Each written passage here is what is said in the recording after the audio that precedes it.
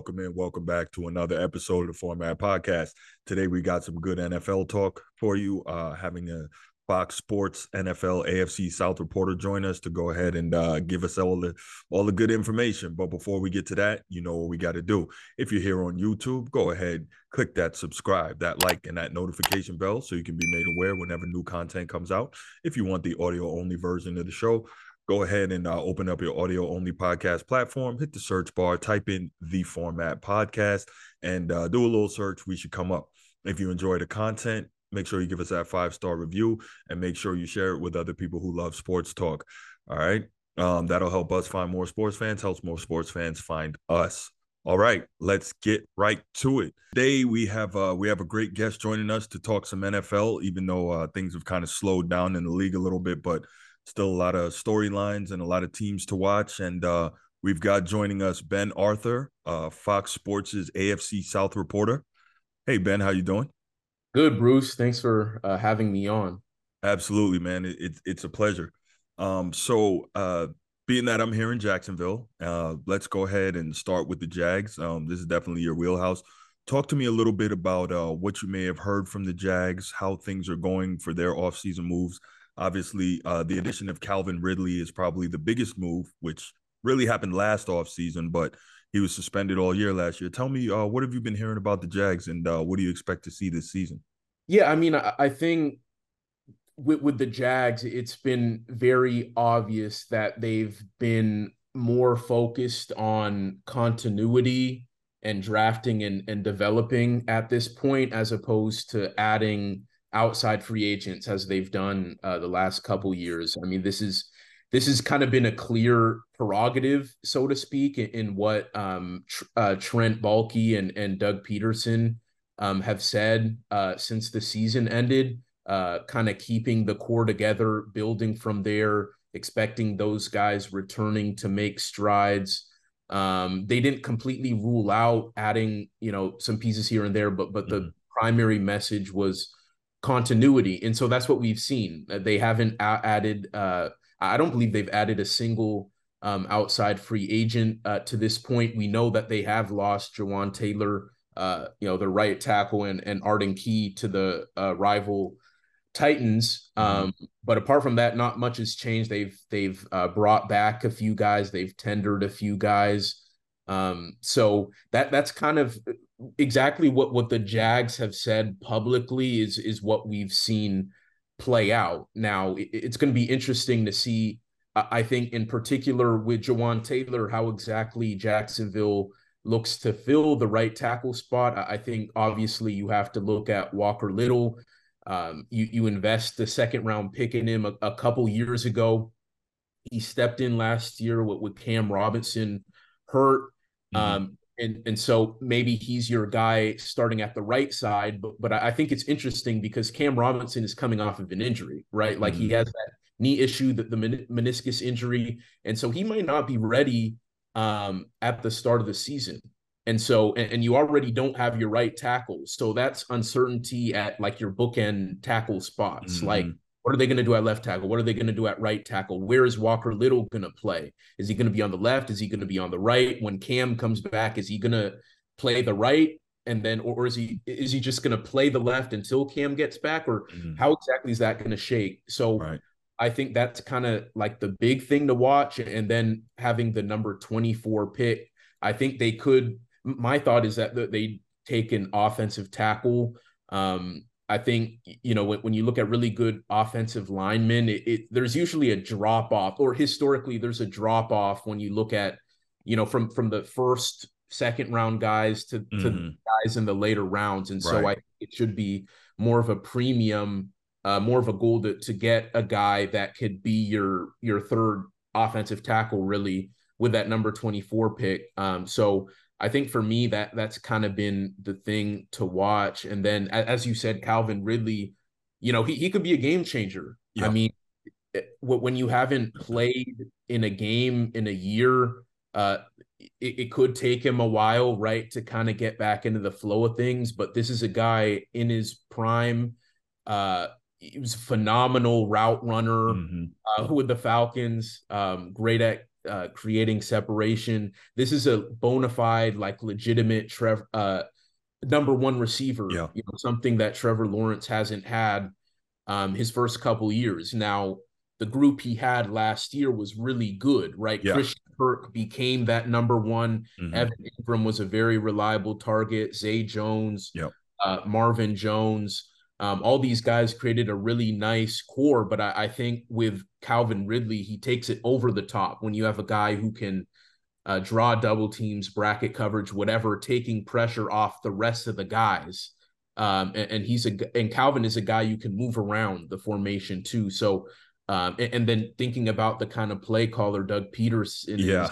Yeah. he's going to be able to have some fun. So Absolutely. for Trevor, it's good for Doug. It's good for the entire offense, all their Mm-hmm. weapons that they have, and so this is obviously going to be a pivotal year for Jacksonville, right? Are they going to take that next step to becoming a perennial AFC contender, or was this past year kind of a fluke? I know that they believe that it's not a fluke, but I know some others aren't as confident.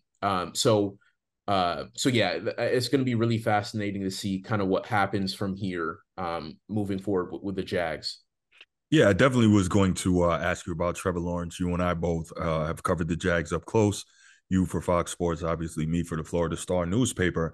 And just watching Trevor Lawrence's developments, obviously over the last 2 seasons, people had really high expectations. Pretty much the entire football world had very high expectations of him coming out of Clemson as a rookie 2 years ago. And then last year getting some stability and championship pedigree at head coach with Doug Peterson.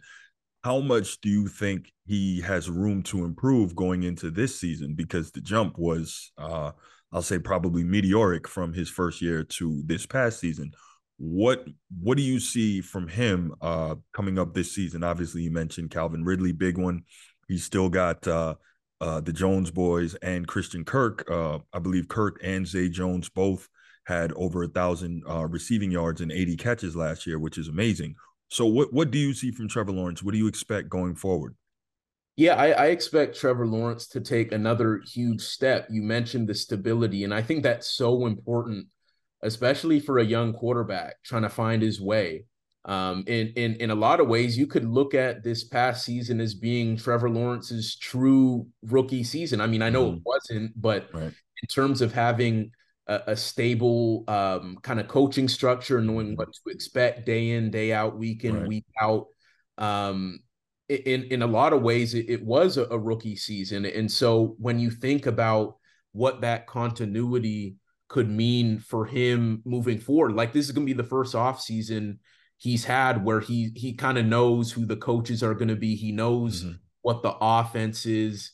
He's going to be able to build off the rapport that of all those like new pass catchers he had come in this past season. And then you add Calvin Ridley in the fold, having a really, a true number one receiver. I think we could see immediate, like a rocket ship, like, rise in 2023. I think, when you look at a quarterback's jump from year 2 to year 3, I think in many cases that's maybe the biggest leap. You look for the biggest leap in that, just because Right. year 1 is kind of the feeling out process. Year 2, they kind of figure out who they are. Year 3 is when they should really take that massive step to determine, okay, are they going to be a franchise guy, or are they not really going to be what everyone had anticipated? So, I expect, huge, leaps. I think confidence is so powerful. And I think for Trevor, after coming in with all this hype and having the rookie season that he had in the first half of 2022 that he had, Yeah. and being able to build off of that confidence from the end of 2022 into 2023 with that stability that we talked about. If I'm Trevor, I'm looking at becoming like one of the top 5, top 7, quarterbacks in the league. I think that's very attainable for him. I mean, he has to do the work, but I think the structure is in place for him to do so. So, and something Doug Peterson said I think I'd asked him at the combine actually what he wanted to see from Trevor was taking more of a leadership role. Hmm. And I think going into year 3 now, as you know, as the quarterback, there are going to be things expected of him, not just from on field, maybe a on field production standpoint, but in terms of rallying the troops, so to speak, and being that steadying force for the team amid ups and downs. I think that's a big area where he can grow. So, Okay. So finally, before we move off the Jags, obviously quarterback being the most important position, not just in the NFL, probably in all of North American professional team sports. Let's exclude Trevor Lawrence. That's an easy one. And let's exclude Calvin Ridley. Who do you see as being another impact player this season for the Jags? offense or defense? Offense or defense?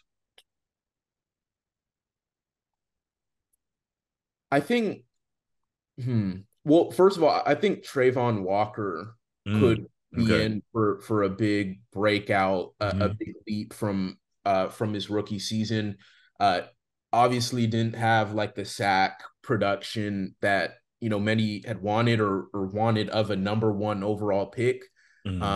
but I think with the Jags having a taste for how they could use him, right? He's a guy who could move around. I think he's a guy who could draw a lot of attention Mm-hmm.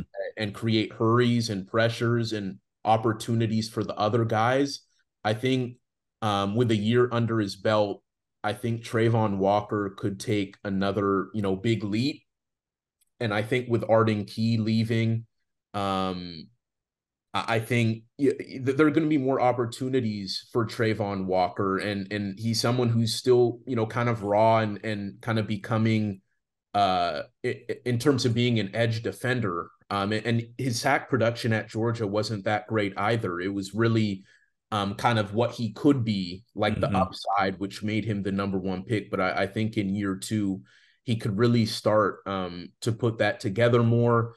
And then I think just with the offense, um, honestly, Zay Jones and Christian Kirk, I think are going to reap big rewards from Calvin Ridley being in the picture. I think Defensive attention. Yeah. exactly, Mm-hmm. and with Calvin being the number one, and Christian Kirk really becoming a really good number 2. Mm-hmm. And then with Zay Jones, I mean, it doesn't look like Marvin Jones is going to be back. So there are going to be more opportunities for those two guys who are really the second and third best wide receivers that the Jags have. I Mm-hmm. think they could take another leap for sure.